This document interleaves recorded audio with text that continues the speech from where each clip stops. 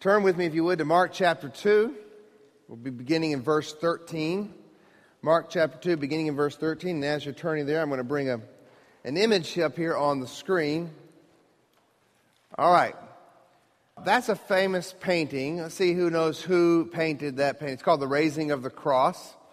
Anybody know who painted this? Rembrandt. All right, this is Rembrandt. This is a Rembrandt. Now, if you know anything about Rembrandt, you know that he liked doing self-portraits as well. He did tons of self-portraits, pictures of himself. And he even incorporated pictures of himself into some of his other artwork. And that's the case here. This is a Rembrandt picture, The Raising of the Cross. Rembrandt was, as far as we can tell, he was a believer. And he painted this picture here, and he has himself in the picture. And this is Rembrandt right here.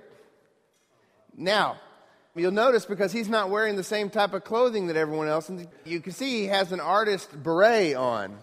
And I don't think there was anybody in Jesus' day around the cross wearing an artist beret. So it kind of stands out. And also the way he did the lighting in the picture, he kind of has the spotlight on Jesus and on himself. Those two figures stand out in the whole picture. And when people ask Rembrandt why he did this, he gave a good theological answer. He says, because I'm the one that put Jesus there. You'll see he's the one helping lift the cross. He understood that his sin was instrumental in the reason Jesus died, just like your and my sin was as well. He saw himself in the story, so he painted himself into the story. Now, I show you guys that this morning simply to ask you to be thinking along those lines with today's text. Do you see yourself in the story here that we're going to read today as we continue to go through the life of Christ? Do you see you in this story? Who are you in this story? And I'll come back to that later. But for right now, turn to Mark chapter 2, verse 13. As I said earlier, we're continuing our verse-by-verse journey through the life of Jesus Christ. This is our series called Seeing and Savoring Jesus Christ, which is a chronological journey through all four Gospels. Today's story in Mark is also paralleled in Matthew chapter 9, verses 9 through 13, and Luke chapter 5, verses 27 through 32. But we're going to read Mark's version, so please stand if you would as we get ready to read. Mark chapter 2, verse 13. We stand in the honor of the reading of God's holy and infallible word. Verse 13. He went out again beside the sea, and all the crowd was coming to him, and he was teaching them. And as he passed by, he saw Levi, the son of Alphaeus, sitting at the tax booth. And he said to him, "Follow me." And he rose and followed him. And as he reclined at table in his house, many tax collectors and sinners were reclining with Jesus and his disciples, for there were many who followed him. And the scribes of the Pharisees, when they saw that he was eating with sinners and tax collectors, said to his disciples, "Why does he eat with tax collectors and sinners?" And when Jesus heard it, he said to them, "Those who are well have no need of a physician, but those who are sick. I came not to call the righteous, but sinners." Let's pray. Jesus, I'm so thankful that you are a friend of sinners, as we sang earlier. That you were willing to go sit at a table with your enemies and reconcile many. And so I thank you for doing the same thing with us. And I pray, Lord, this morning that you would open up our ears to hear your word and open up our eyes to see the truth. Enable me to speak the truth. Father, bless your word as it goes forth. We know that it does not return void. We pray all this in Jesus' name. Amen. Be seated. Now, I've chosen to stay in the Gospel of Mark for the next few sermons because I want us to see this unit of stories that are in all of the synoptics. Now, if you haven't heard me explain this before, the synoptic Gospels are Matthew, Mark, and Luke. And that's because these Gospels are very similar. They used a lot of the same source material as they put together their Gospels. The Gospel of John is different than them in many different ways, although there's some crossover similarities and stories as well there. But the Gospel of John is spoken from a little bit different perspective. But the synoptics have 5 stories in a row of Jesus having confrontations with the scribes and the Pharisees, who were the religious elite of Jesus' day. The confrontations escalate as each story progresses. You may remember last week, after Jesus saw the faith of the 5 men who broke through Peter's roof and lowered a paralytic to himself, and he pronounced the paralytic's sins forgiven. You may remember that the reaction of the Pharisees was one that they felt Jesus was speaking blasphemy. This was blasphemous, or so the Pharisees and the scribes thought. And Jesus, of course, knowing their thoughts, responds to them, "Why do you question these things in your hearts? Which is easier to say to the paralytic, 'Your sins are forgiven,' or to say, 'Rise, take up your bed, and walk'? But that you may know that the Son of Man has authority on earth to forgive sins," he then said to the paralytic, "I say to you, rise, pick up your bed, and go home." And of course, the paralytic did exactly that. And so the people were astonished and amazed at what they had seen, but the Pharisees were not so pleased. We don't see it directly in last week's text, but the combination of last week's text with today's and the next 3, we'll see there is an increasing level of anger that the Pharisees have toward Jesus, to the point that they will eventually, in Mark chapter 3, verse 6, it says they held counsel to find a way to destroy him. So by the time we get to the end of these 5 stories, we will see that the Pharisees have decided to destroy Jesus, to get rid of him. Now in today's text, Jesus is once again teaching. Mark chapter 2, verse 13. He went out again beside the sea, and all the crowd was coming to him, and he was teaching them. Again, his primary task was one of teaching and preaching, not miracles per se. But the miracles had certainly drawn crowds who were coming to him, and Jesus was not going to pass up an opportunity.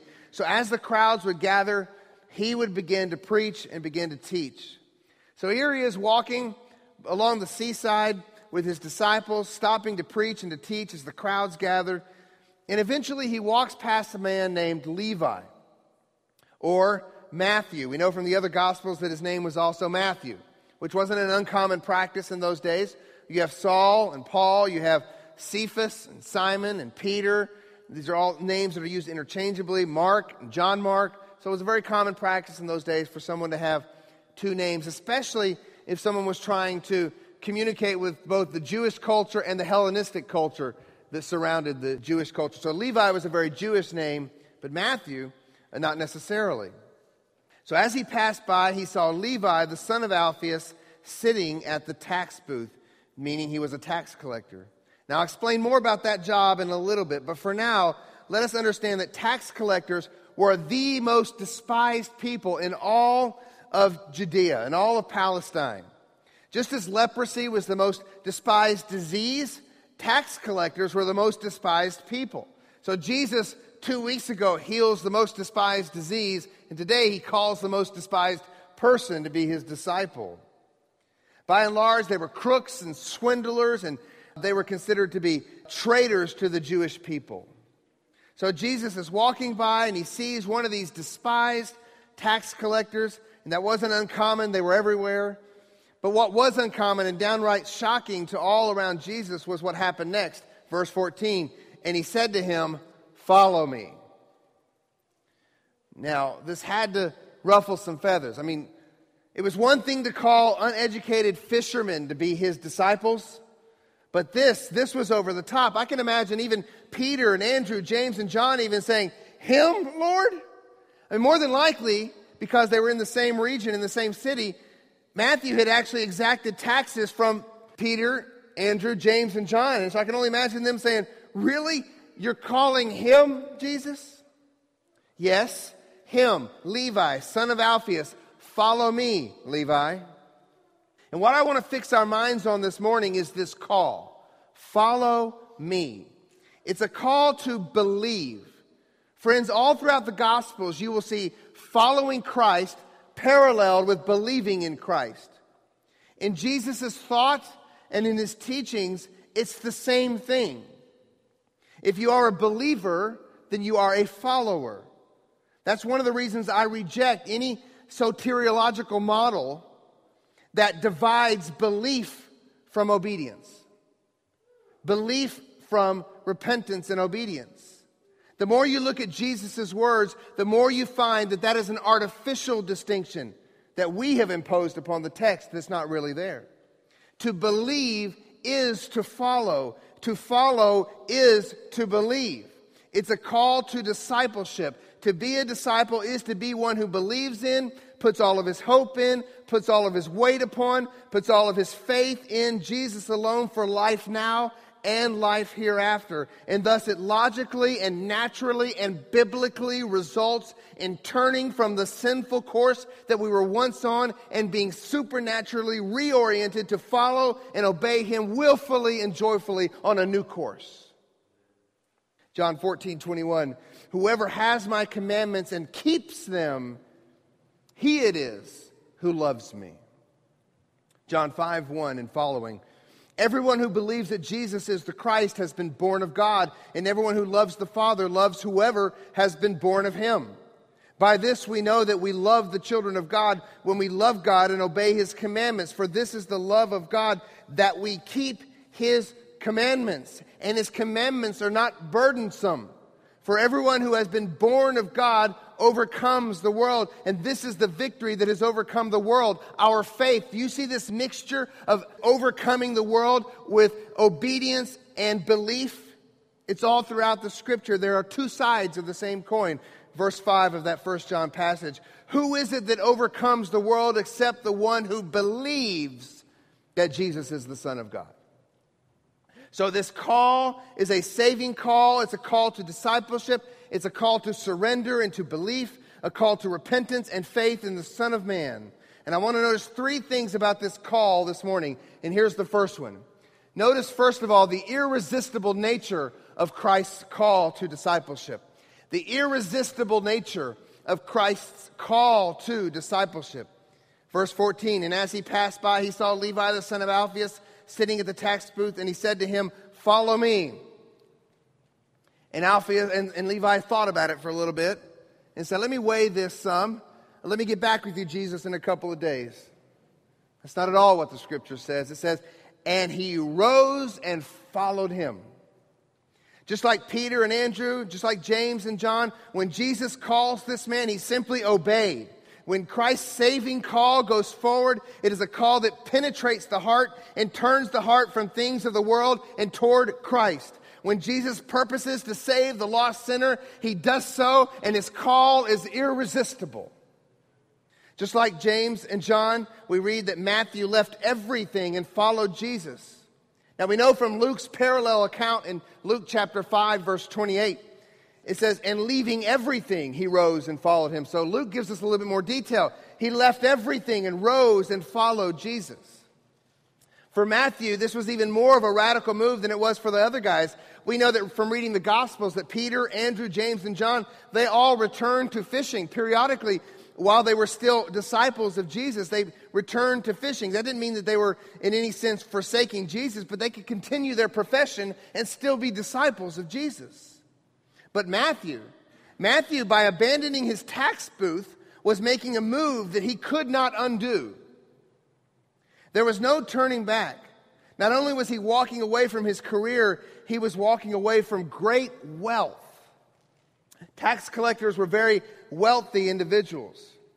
And a career as a tax collector guaranteed wealth. The Roman Empire wasn't going anywhere anytime soon at that time. So here's this man walking away from a job that would guarantee him a comfortable lifestyle. Why? To follow this Nazarene who had a handful of fishermen following him around? To everyone who may have been on the outside looking in, this was insane. But to Matthew, it was the only thing he wanted to do. The moment those words were spoken, his heart leapt to new life within him, and those denarii piled up on the table no longer had the same appeal. Matter of fact, they paled in comparison to the one who was now calling him. He now had new appetites, new desires, and with his will now awakened to the truth, he willingly arose, abandoned all the world had to offer, and he followed Christ. Like those words, those great words penned by Charles Wesley. Long my imprisoned spirit lay, fast bound in sin and nature's night. Thine eye diffused a quickening ray. I woke, the dungeon flamed with light. My chains fell off, my heart was free. I rose, went forth, and followed thee. That's Jesus' irresistible call to discipleship, to salvation. When the Lord opens the heart gets up and follows him. Men will always resist God. Sinful men always resist God. Men are born resisting God. Except for a Spirit-wrought work of saving grace, we will always use our freedom to resist God. So we believe and we teach at Harbins that God is sovereign and he can and will overcome all sinful resistance of man as he so wills, and his will not be thwarted. He does according to his will in the host of heaven and among the inhabitants of the earth, and none can stay his hand, is what Daniel said in Daniel 4:35. When God undertakes to fulfill his sovereign purpose by saving a tax collector on the shores of the Sea of Galilee, he does it. Period. God's salvific call to true discipleship is a sovereign work of God to overcome the rebellion of our hearts and bring us to faith in Christ so that we can be saved. John 6:44, Jesus says, "No one can come to me unless the Father who sent me draws him." That's exactly what God did in the heart of another person. You remember Lydia? Remember in our study of Acts? Paul begins to teach those gathered at a river outside of Philippi, and we read in Acts 16:14, the Lord opened her heart to pay attention to what was said by Paul. This drawing, this opening of the heart, this willingness to stand up and to follow is a sovereign work of grace without which no one can be saved from their rebellion against God. If our doctrine of total depravity is true, then there can be no salvation without the reality of irresistible grace. Let me say that again. If the doctrine of total depravity is true, there can be no salvation without irresistible grace.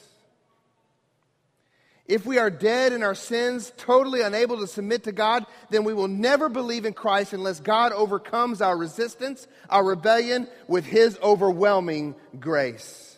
And that's exactly what he did with a wicked tax collector named Levi.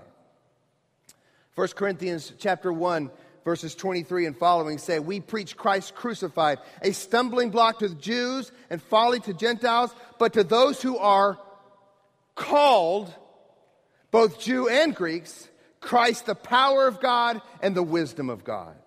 Matthew looks up at this man saying, "Following me," and sees the power of God and the wisdom of God on display, and he believes and he follows, he has faith and he obeys, and his heart is changed. And when your heart is changed in that sort of way, then it can truly see and savor who Jesus really is. Well, then there's nothing stopping you at that point, and you willfully delight in the Lord. And that's what we see here. Matthew willfully steps up and begins to delight in Jesus. And that's my next point. Observe the joyous overflow of Christ's call to discipleship. Observe this joyous overflow. So what does Matthew do when he becomes a disciple of Jesus? He throws a party. I don't know, a redemption party perhaps? Or a good news party? Or a you gotta meet this guy party? I don't know. The parallel in Luke, though, says, Luke chapter 5, verse 29, that Levi made him a great feast. Now, it's in the house of Levi, and the feast is for Jesus. He's the honored guest. And Levi made him a great feast. The Greek here is basically, you could call this a mega feast. This is no little get-together. It was a party. So Jesus and his small handful of disciples go to Matthew's house to celebrate. And we read in verse 15, "And as he reclined at table in his house, many tax collectors and sinners were reclining with Jesus and his disciples." Now, who would you expect Matthew to invite but his friends? Tax collectors had no respectable friends.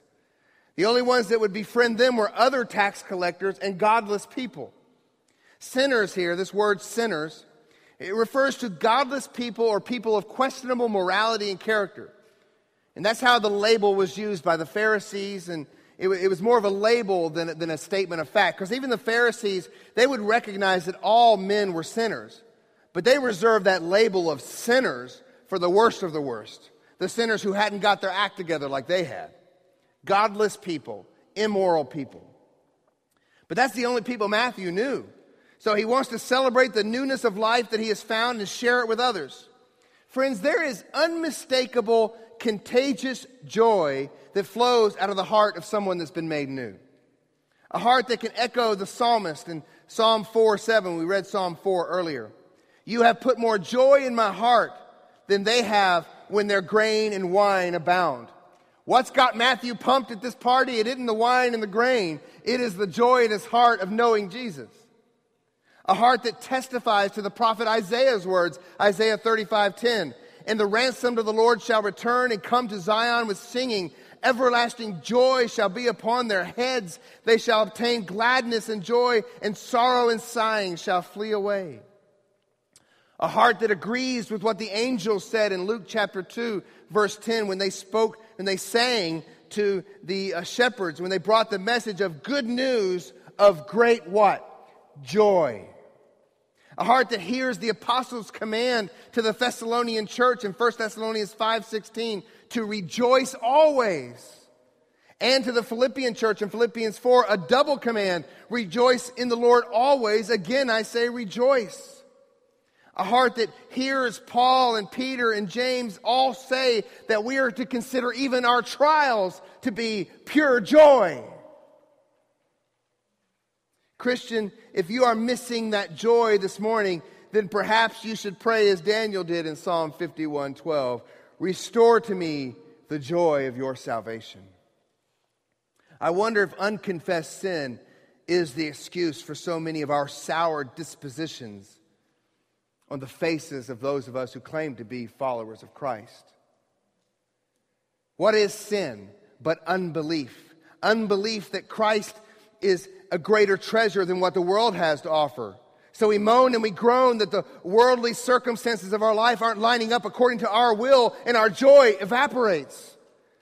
When we should be fixing our eyes on treasures above, namely Jesus Christ himself, and know that if we have Jesus, we have everything. A heart that treasures Christ above all is a heart that should be overflowing with joy. 1 Peter 1:8-9. Though you have not seen him, you love him. Though you do not now see him, you believe in him and rejoice with joy that is inexpressible and filled with glory, obtaining the outcome of your faith, the salvation of your souls. And that's what we have with Matthew here. We've seen the irresistible nature of Christ's call to discipleship and this joyous overflow that comes from this call to discipleship. But I want to finally observe this morning, and I'll spend most of our time here on the third point. I want us to humbly observe, number 3, the scandalous scope of Christ's call to discipleship. Verse 16, and the scribes of the Pharisees, when they saw that he was eating with sinners and tax collectors, said to his disciples, why does he eat with tax collectors and sinners? Friends, there's no way to spin this. What Jesus did here in today's text was absolutely scandalous. A little bit more about tax collectors, if you will. There were 3 different types of taxes levied upon the Jewish people. These taxes were heavy and they were hard. You think we have issues today? Doesn't compare. Okay? First, there was something called the head tax. This was simply a tax conducted by periodic censuses.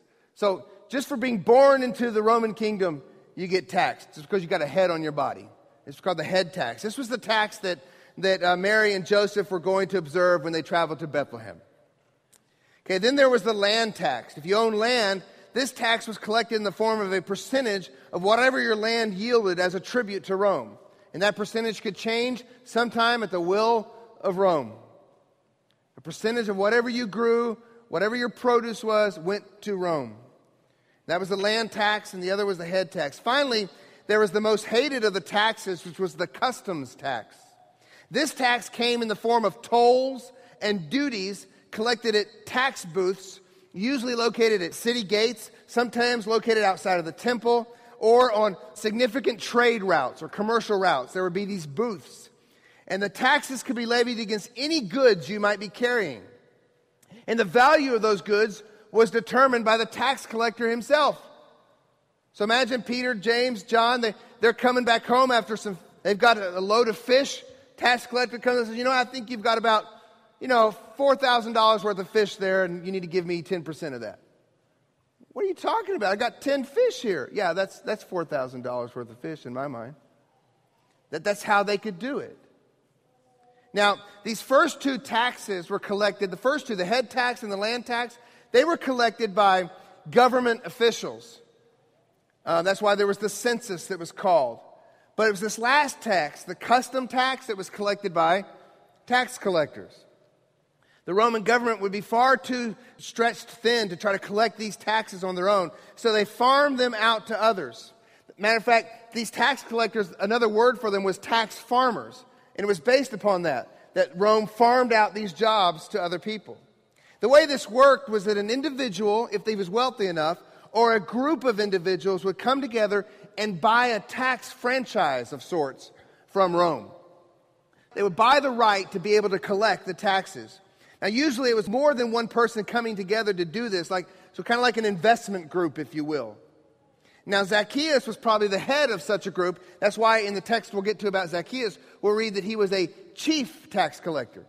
So perhaps he was kind of the head over a group of guys that had gathered together, pooled their money, and bought a tax franchise from Rome. Now, they would buy it by providing the tax money up front to Rome. This meant that they had to be rich to start off with. So every year they would provide the money up front to Rome in order to have their little tax business. And then they were allowed by Rome to recoup their cost through the taxes and a little bit more to pay themselves. Now, there were regulations and there were tax rates that Rome had set, but there was no good oversight over any of these things. And so that the tax collectors could become very, very, very corrupt. And they did. Tax collectors would take advantage of people. They would seemingly stop people at will and tax them for anything and everything they wanted to. As bad as you think our IRS is, these guys were worse. Tax collectors were powerful, greedy, corrupt swindlers who had government protection. And that made them even more hated in the eyes of the Jews, because these tax collectors were essentially traitors. They had sold themselves out to Rome. So imagine some invading army takes over our nation. Let's say Al-Qaeda gets powerful enough to overrun America and overtakes our nation. Then they put want ads out in the paper to see who will collect taxes for them. And some of you guys in here sign up for the want ad. Yeah, I'll do that job. Traitor to your people, a traitor to the nation was what these tax collectors were. The Jewish rabbis of the day declared tax collectors to be ceremonially unclean. And anyone who ate or fellowshiped with them was likewise unclean. Furthermore, they barred tax collectors from the synagogue and even said, they taught, it was permissible to lie to or mislead a tax collector.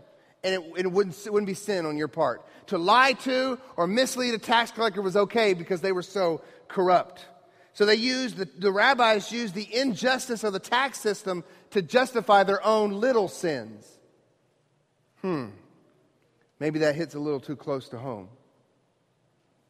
A lot of people justify our actions today because, government's out of control. IRS is out of control. It's no big deal if I do this. Do you realize if you guys give me a gift as a pastor, any member of this church, now non-members it doesn't apply to, any member of this church, you give me a gift, I have to declare it as taxable income? I just guarantee that I'm not getting any gifts for any birthdays from here on out. But anything that has a significant value, for example, a group of church members gathered together and bought me a Bible for Pastor Appreciation Month about 6 years ago. And it was a very nice Bible. But I had to declare that on my tax return. It would be very easy to say, that is so stupid. And just ignore that. The IRS isn't going to come and ask me where I got that Bible. That wouldn't be sin, would it, to just not mention it? That's exactly what the rabbis were teaching the people in that time. No, you can lie to tax collectors. They're unjust scumbags and traitors, so you can lie to them. It's okay. We'll let you do that. So that's the culture of the day, and hope that gives you a little bit better idea of who these tax collectors were. So here's Jesus, first of all, calling tax collector to be his disciple. Now you may remember that when we looked at the call of Peter, Andrew, James, and John, that we said in those days, people would come and ask to be a student of a rabbi. They would sort of apply to be, I want to sit at so-and-so's feet. But not with Jesus. He went out and chose his own students, and he chooses a tax collector. He chose smelly fisherman and a man that smelled more than a little fishy, a rotten tax collector. But worse than that, now here's Jesus eating with the tax collector and all of his godless friends. Perhaps these other tax collectors were part of Matthew's group of franchise owners. Who knows? But they were not considered to be good people in society. And here were other godless people around them.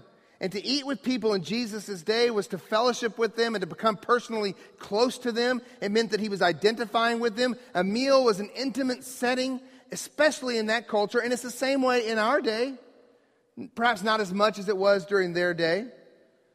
But you don't just let anyone come over to your house and eat. And you don't just go over to anyone's house to eat. There is something about sharing a table with someone that is deeply personal. So Jesus was getting friendly and personal with these people. And these were not the church-going type. These were not the upstanding citizens. No Boy Scouts here. These were not the cultural conservatives of Jesus' day. So let your mind go with me a little bit here. Imagine there's Jesus sitting there. And as the food is being passed around, he's sitting there with Peter and Andrew, James and John. And across from the table from them is a slimy, corrupt politician who in the past would do just about anything for the right dollar amount. And beside him is an ACLU lawyer who has successfully lobbied him to oppose anything Christian over and over again. Then you squint and you see the other side of the room. There's a woman who's been known around town for sleeping with anyone and everyone. And then beside her, you see the director of the Planned Parenthood clinic that had helped this woman conveniently dispose of the consequences of her loose behavior. Beside them is the man who was known to everyone always to be strung out on something, addicted to something, drunk. It never changed. He always had an excuse. Then there was that irritating man over there who always considered himself to be intellectually superior, especially to Christians. And he insulted Christians that they were stupid and mindless, while he mindlessly repeated the latest ramblings of Richard Dawkins or Christopher Hitchens. Oh, and over there is a prostitute. And then there's two lesbians over there. Beside them, there's that liberal who hates America and even wants America to fail. Oh, and then there's that deadbeat mom over sitting in the corner, who has 3 kids and through her own negligence keeps getting fired from job after job after job. And meanwhile, she feels she's entitled for the government just to help her whenever she wants. Then there's a person who practices New Age and a Wiccan. Then there's 2 people over in the left corner who you know are illegal aliens. They can hardly even speak English. Over there is a single guy who has that high-tech job, and he's rolling in more cash than he ever dreamed of, and he shows it by his lavish, materialistic lifestyle. All the latest gadgets. Oh, there's a gay guy over there. That guy over there, he's on the sex offender list. Then there's that college punk who, despite claiming to love God, always gets drunk every weekend while partying it up with the frat boys. And then there's that guy over there that everyone talks about. They say he murdered his family, but he got off on a technicality.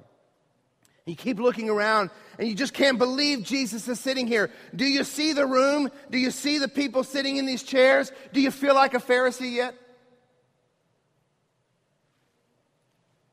Friends, let me say this loud and clear. Jesus was not and never did condone the behavior of these sinners, nor did he participate in their sin, but he was a friend of sinners, and that he went to them, and for those whose hearts were softened, he loved them as they came out of that sin and became new people. This action of Jesus is not blanket acceptance, but a wide invitation.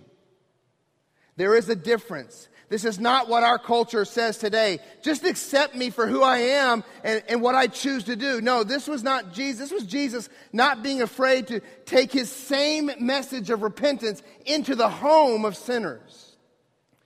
Even the worst of sinners. Friends, sinners do not have to clean themselves up to come to Jesus. They come to Jesus by his grace and are thereby cleaned up and changed forever. And that's the scandal of grace. That's the scandal of grace. What was Jesus saying to these people when he's in there in that room? Well, he's been saying what he's always been saying. These people, including Matthew, were living in Capernaum. They knew all about Jesus. He was well known by now. They had probably heard him many times by now. They had heard his message that we've already read of in Mark chapter 1, verse 15. The time is fulfilled and the kingdom of God is at hand. Repent and believe the gospel. When they came to Matthew's house, they came knowing that they were going to hear this man, and they knew what message they were going to hear. They knew what talk they were going to get. They were not going to get, God loves you just as you are. You don't need to change. You just need to accept yourself just like God has accepted you. That was not Jesus' message. They heard, repent and believe the gospel, but they heard it spoken with such loving words and exemplified with such loving actions that the dinner feast began to lose its appeal as they ate from the Word of God. Oh, I wish we could witness how Jesus did this. We have a hard time speaking the truth in love. But Jesus didn't. He had that perfect balance of forceful words and soft, caring words. He didn't need strategies to talk to sinners. He was and is the Word become flesh, so he simply spoke, and gracious truth burst forth from his lips. Grace that changes the worst of sinners into children of God. Scandalous grace. And we read in verse 15 about these people. It says that there were many who followed him. These people heard. Their heart had been softened by God's word, and many followed him. I had to work through this week. Only a few chapters later, you will read in Matthew chapter 18, where Jesus talks about if you have someone that's sinning and they're unrepentant in their sin, you are to treat them as a tax collector and a sinner. Wait a second here. What do you mean, Jesus? And obviously that passage is talking about people who are unrepentant in their sin. And especially someone who claims to be a believer who's unrepentant in their sin. You are to treat them as an outsider. But Paul himself says if you want to get away from sinners, you'd have to leave the world. And we are to share the gospel. And even the worst and the worst of sinners can have their hearts softened by the gospel. And we need to be ready to share with them the scandalous message of grace. The scribes and the Pharisees thought this whole scene was scandalous, and they were right. And Jesus catches wind of their thoughts, and he says in verse 17, when Jesus heard it, he said to them, those who are well have no need of a physician, but those who are sick. I came not to call the righteous, but sinners. Real quickly, and to reinforce what I said about Jesus' message to these godless people, look at how Luke records these words. Luke chapter 5, verse 32. Jesus says, I have not come to call the righteous, but sinners to repentance. To repentance. Jesus' message to them was a message of repentance. And it was a message spoken with the perfect balance of grace and truth. For Jesus, all grace is truth. And he knew how to speak to them and still befriend them. At the same time, he called them to repentance. So what does this mean here? What does this mean when he says that those who are well have no need of a physician, but those who are sick? I came not to call the righteous, but sinners. Is he saying here that the Pharisees were already okay with God? They're already righteous? No, well, there's irony here. I think there's two things he's saying. First, Jesus, of whom no one could claim any unrighteousness, was showing his righteousness by ministering to those who needed to be right with God. The Pharisees, if they were really righteous, should have been doing that themselves. But these self-righteous physicians had no care for the sick. But more importantly, Jesus' statement is dripping with irony, for these men only think they are righteous. If they would only have ears to hear and eyes to see, they would realize that they themselves were in need of a physician too. As I said, all Pharisees already knew they were sinners, but they had stumbled over the idea that they could somehow justify themselves by law-keeping. Matthew helps us see this in the way he records this incident in his gospel. And remember, he's the one that's there. Matthew chapter 9, verse 12. Those who are well have no need of a physician, but those who are sick. Jesus goes on to say, go and learn what this means. And now he quotes Hosea 6:6. I desire mercy and not sacrifice, for I came not to call the righteous, but sinners." Had these Pharisees heard Jesus, they would have heard Hosea 6:6, where God condemned the self-righteous, empty ritualism of Israel. Jesus, by saying this, was saying that Hosea 6:6 was about them. These Pharisees had a false faith in empty, ritualistic law-keeping that could do nothing to heal the sick soul. Not their soul or anyone else's soul. But the Pharisees, they couldn't hear Jesus. They saw scandal and saw further evidence in their minds that this man could not be the Messiah. Further evidence in their minds that this man needed to be dealt with once and for all. Now, they were right about one thing. As I've already said, this was a scandal.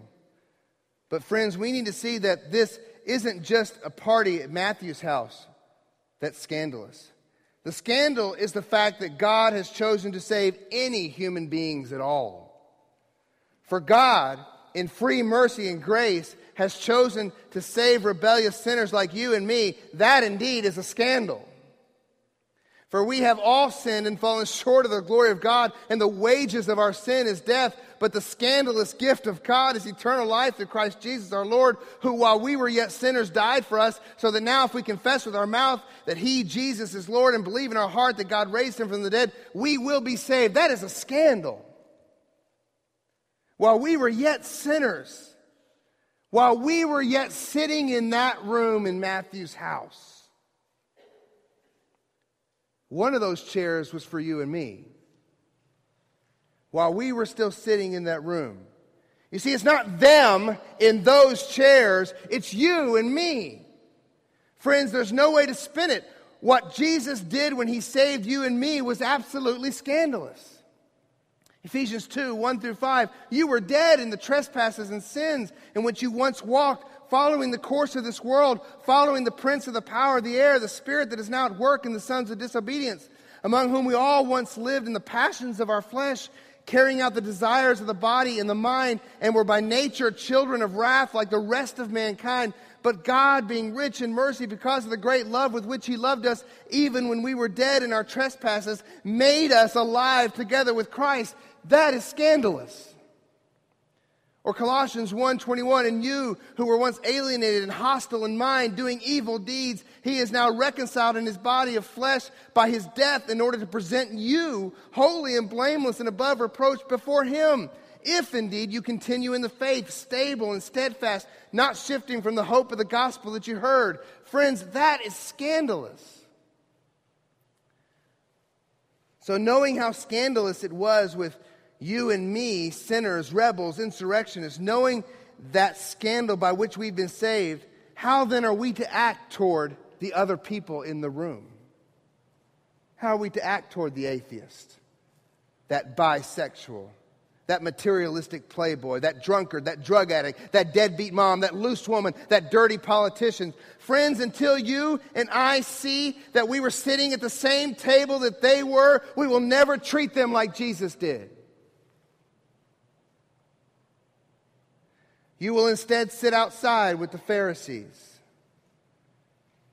We are not to condone or to participate in or to engage in the behavior of this world, but instead we are to share the gospel with them in love, knowing that God can and will overcome their rebellion with that very gospel message if He so will. So we speak and we share with love, and we don't just share, hey, friends, get to know God. He's a good friend for you. We say, repent and believe the gospel, and we say it with love, with genuine love that they can tell from just looking at us. We love them because we were sitting at the same table they were.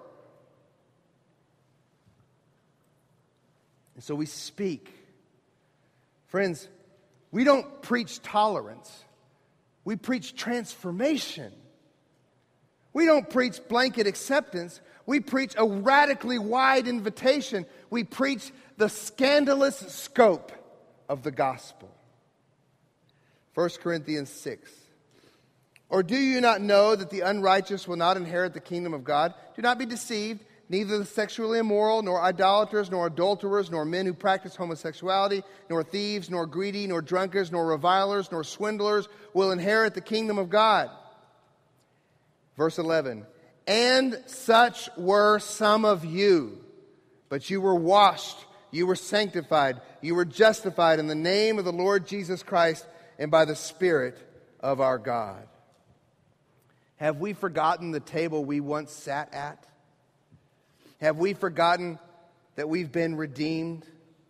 Have we forgotten that now we sit at another table? We come together to participate at another table?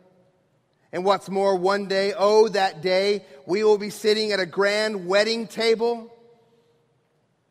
We, those in here who are Christians, and that's what I mean by we, will be gathered together at that wedding feast of the Lamb. That table, foreshadowed here by this story, will be a table populated not only by people from every tribe and people and nation and language, but also with redeemed sinners from every stripe.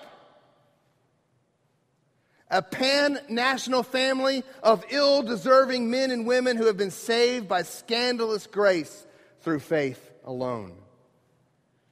From the culturally conservative person who only did what was deemed by society to be minimally sinful, to the vilest of the vile, all sinners, all once rebels, all redeemed, all made new, all who walked in newness of life, changed by scandalous grace. So my question for you this morning is, do you see yourself in the story? If you're painting the picture of the feast at Matthew's house, are you going to paint your face in there? Or are you on the outside? Where are you in the story? I hope you see yourself seated at the table. If you're an unbeliever, though, here this morning, I beg you to see that God, the God who took a wretched old tax collector, a corrupt, thieving traitor to his people, that God took him and made him a disciple and an apostle, and not only that, the author of the first book in our New Testament. Oh, friend, he can and will be your friend too. Don't sit here and say, God would never accept me. You don't know how bad I've been. With all due respect, friend, stop being so arrogant and prideful to think that you can somehow overcome the Almighty. God's hands are not tied by your sinfulness. Who do you think you are to make such a claim? God does not have his hands tied by your sin. He can and will overpower you if he so wills. So I call on you to come, to cast yourself upon Jesus this morning, to call upon his name, to believe in his name, to get up and follow him. And the scriptures say that if you do that, you will be saved. Do you see yourself this morning in the story? Just as Rembrandt painted himself into that picture, I hope you see where you're painted in the picture today. Rembrandt would look in the mirror as he painted himself into these different settings. That's what this book does. It's a mirror. Look into the Word of God and see who you are in light of the Word of God and what Christ has done for you in the light of the Word of God, and find yourself in this story. For it was our sin that put him there. Our fingerprints are on the blood-stained mallets that nailed his hands and feet to the cross. Our footprints are in the blood-saturated mud at the base of the cross. If you see yourself there, if you do, then you see yourself as you truly are, a sinner in need of a friend, a sinner in need of Jesus, who is indeed the friend of sinners. Let's pray. Heavenly Father, I think there are many different people in this room, and some have no problem seeing themselves sitting at Matthew's table. They knew where they were before you radically changed their life. It may have been addiction. It may have been infidelity. Who knows? But there's others of us in here that were saved as children who grew up in a good, intact Christian home. And I'm afraid it's us who have a hard time seeing ourselves at Matthew's table. Because we don't see the little white lie that our little children tell us as being the same type of vile sin that those gathered around the tax collector's table had committed. But all sin is infinitely offensive against you, Lord. And Father, I pray that we would see ourselves for who we are. We're sinners.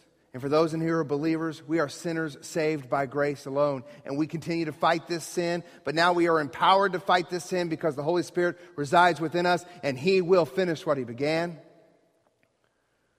But for those in here who are unbelievers this morning, Perhaps they have a selfish concept of themselves where they think, well, I'm just too bad for God to save me. Lord, I pray that you would break through that stony hard-heartedness and show them that Jesus, the man who called a traitor like Matthew, can call them as well. And they need to get up and follow him. So, Lord, I pray that you'd save souls even now this morning. And for those in here who are believers, that you strengthen us to continue our walk, but help us, Lord, to remember where we came from. Because Phariseeism is very easy to slip into.